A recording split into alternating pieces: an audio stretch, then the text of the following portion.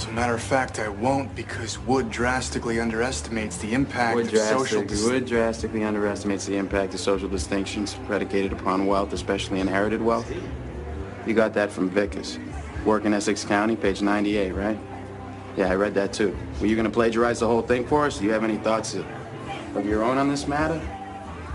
Or is that your thing? You come into a bar, you read some obscure passage, and then pretend you pawn it off as your own idea just to impress some girls? Embarrass my friend? See, the sad thing about a guy like you is in 50 years, you're gonna start doing some thinking on your own, and you're gonna come up with the fact that there are two certainties in life.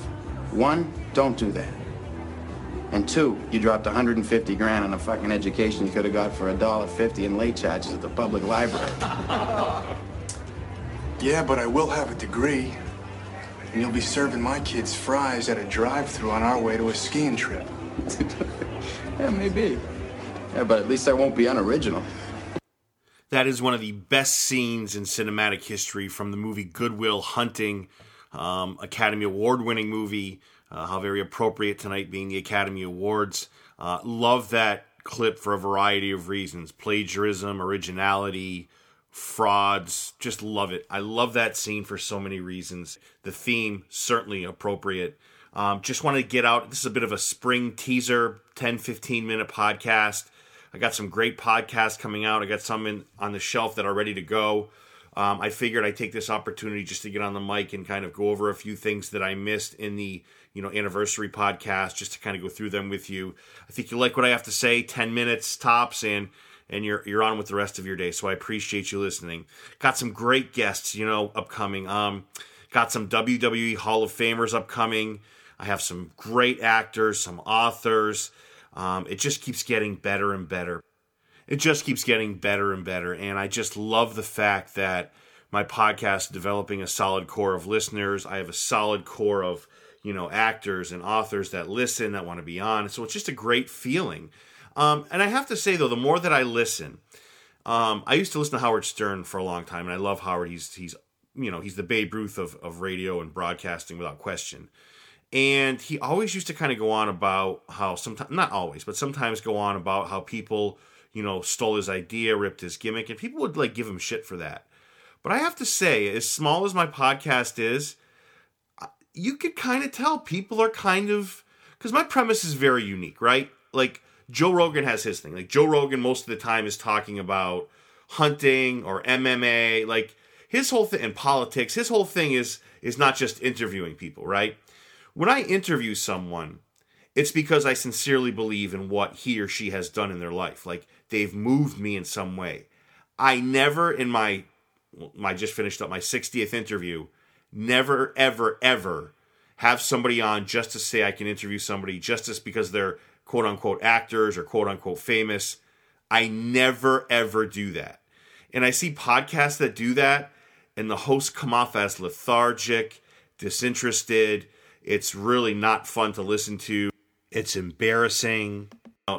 It's actually kind of, sad in a way, but, I do understand what Howard was trying to say. And it's just a bummer because I've worked my ass off trying to develop a really unique premise. Not that my guests are just unique to my show, but when you look around and people are kind of developing, we're not dealing with, I'm not Jimmy Fallon versus Conan versus Colbert. I'm not saying that. But what I am saying is that it's just when you look around, you see other podcasts have guests, and really for no rhyme or reason, just for the sake of having guests. What an enormous waste of time. Like, I have a friend, Tom, who podcasts. He has a great, I Left My Wallet in Greg Polanco. It's a great podcast that mixes the world of wrestling and mixes the world of fantasy sports. It's a really unique blend. Really, really great show, right? And it's his labor of love. It's his passion. You listen to any one of my 65 or 66 episodes. I think there's maybe a little bit over 60 interviews in there. It's a labor of love. It's passion. There is never one interview where I seem disinterested, where I have somebody on the show just for the sake of having him on the show, going through the motions. You can tell when you listen to my friend Tom's podcast, he loves it. He pours his heart out into it. To toot my own horn, I believe as many mistakes as I have, there's no denying the fact that I've poured my heart into this venture, that I've poured my heart into being a podcaster that has awesome guests and is looking to get better. I would never poach guests. Morally, I'm not in that ballpark. I don't poach guests from other people. My guests come from people that have, like I said, have moved me, have shown me something that other actors or authors have not, and I'm really blessed to have them. And I just when I see podcasts that are eerily similar to mine, and there's just no way they could be a coincidence. And it's unfortunate, it's sad, it's pathetic. But as Tom said, my friend Tom, the cream eventually rises to the top. I believe that time really weeds through the posers and the frauds, and really at the end of the day, that's kind of what it is. And I'm very passionate about what I do, and like anybody who has passion and pride in what they do, of course you're going to get upset at people that copy your podcast, that mimic your podcast, have no original thoughts for themselves. You're going to get upset at that, and I'm a little bit at that place right now. But I'm going to cry a river, I'm going to build a bridge, and I'm going to get over it. And it's unfortunate. So I'm blessed to have a friend like Tom, who is former WWE guy, podcaster. He gets it. My God, the kid was a wrestling fan his entire life. And I want to say a year or two after getting into wrestling, he was in Madison Square Garden. I mean, talk about a person who knows what following a passion is. And while I've never wrestled in Madison Square Garden, I certainly believe I'm on the road to passion and most importantly, originality, being authentic, being real. I believe that's what my podcast does. Not in the sense of honesty, but in the sense of concept and the labor of love that I present on every single podcast release. And I'm really proud of that. I never have to worry about, I got my idea from this person or that person. Nope. I was motivated by television. And, if you have a podcast that focuses on TV and movies, and you can't name or you haven't seen 50% of the movies that come out in a given year, or let's just say 30% in a given year, I don't know. To me, that would spell I could never have a podcast about MMA and talk about a certain fight, right? Because I've never seen it. So I don't know how somebody can have a podcast about movies when they haven't seen most of them. It's just, to me, it's like, it screams fraudulent. Like, I don't know. When my guests come on my show, they know they're going to get someone that's well-researched. They know they're going to get someone that appreciates what they've done and can name things they've been in. So I'm proud of it in that regard. So where do we go from there? A lot of these podcasts, and I keep referencing my friend Tom, we always talk about listens and listeners and downloads and followers. I also want my listeners to know that there's people out there that get listeners and listens and downloads. You can pay to have bots, fake follows, these auto follows. On Twitter, you have auto. It kind of can get really fraudulent. So if somebody looks like they have, I don't know, say 50,000 listens or 50,000 downloads, and they have like 1,000 Twitter followers or 500 Twitter followers, or they're following more people that are following them, there's a 99.9% chance it's a scam and it's a fraud, right? I can tell you that every listen I have, every download I have is legit. Like, there's no, I do the hard work. I kind of reach out to people and I do my thing, as does my friend Tom. We try to use Instagram to the best of our abilities, Twitter, Facebook, and it starts, slow with anything worth, any endeavor worth your time and effort and passion. It always starts slow. So yeah, I'm really proud that my listeners are legitimate. My followers are legitimate. The downloads I have are legitimate. It's not bots or spam or scam or any of these auto tweet or retweet. I don't pay guests. I don't pay people to promote my website. Any promotion I get is from the kind people that are on my show, and I really appreciate it. So everyone that listens to my show is a real person with a real beating heart, and that I appreciate more than anything. I really do. And I have to say that, there are knockoffs, and I want you to know that the Monday Morning Critic is no knockoff, and everything that I'm doing is legitimate, and I think that you eventually have seen that. Those of you new to the show, I promise you the show's only going to get better with time. I'm looking at the guests that I have coming up. I'm almost scared to say it because I'm almost certain I'll end up on some other podcasts. So please stay tuned. I got 2 confirmations that are phenomenal. So I'm really stoked about that.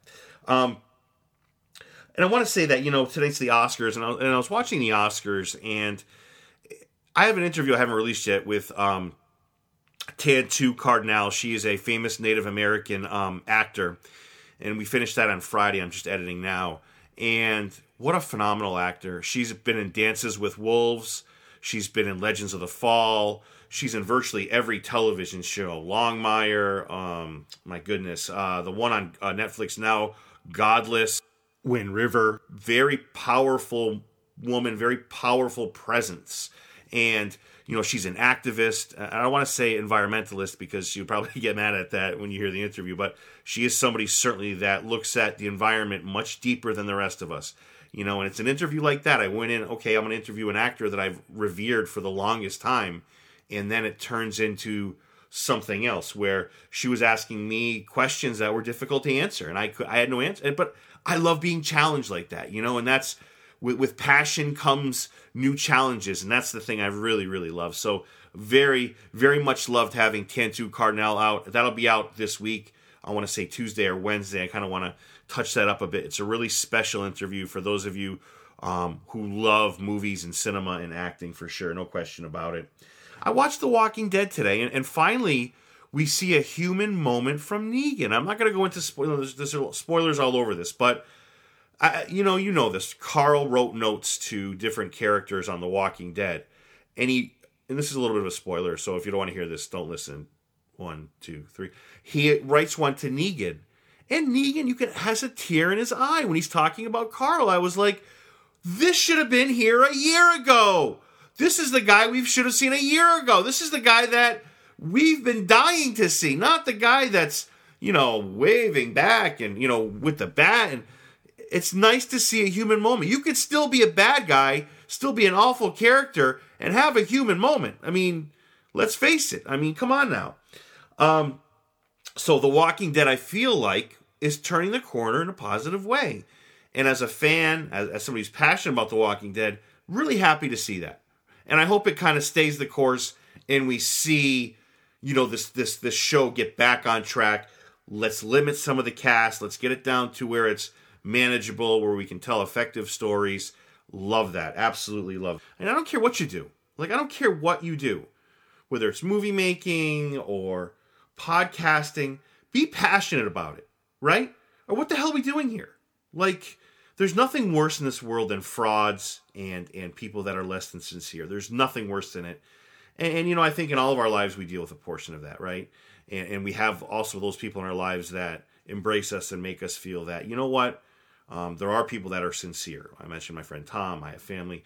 Those are the people that I know are no bullshit. Those are people that I know I can always count on in a moment of chaos or when things aren't going great or if I want to bounce ideas, right? We have those people in our lives. Those are the people that matter. And that's why I love my podcast. I just feel like it's, and not to be repetitive, it just breathes and exudes sincerity and passion and love and all this stuff that I believe that I do preach on a regular basis. Not that I'm always positive, but stuff I certainly preach on a regular basis. So as I was saying, great guests coming out. Brief spring teaser. Monday Morning Critic. You can reach me at MDM Critic on Twitter. Monday Morning Critic on Instagram. You can email me at mondaymorningcritic@gmail.com. I got a Facebook page, Monday Morning Critic.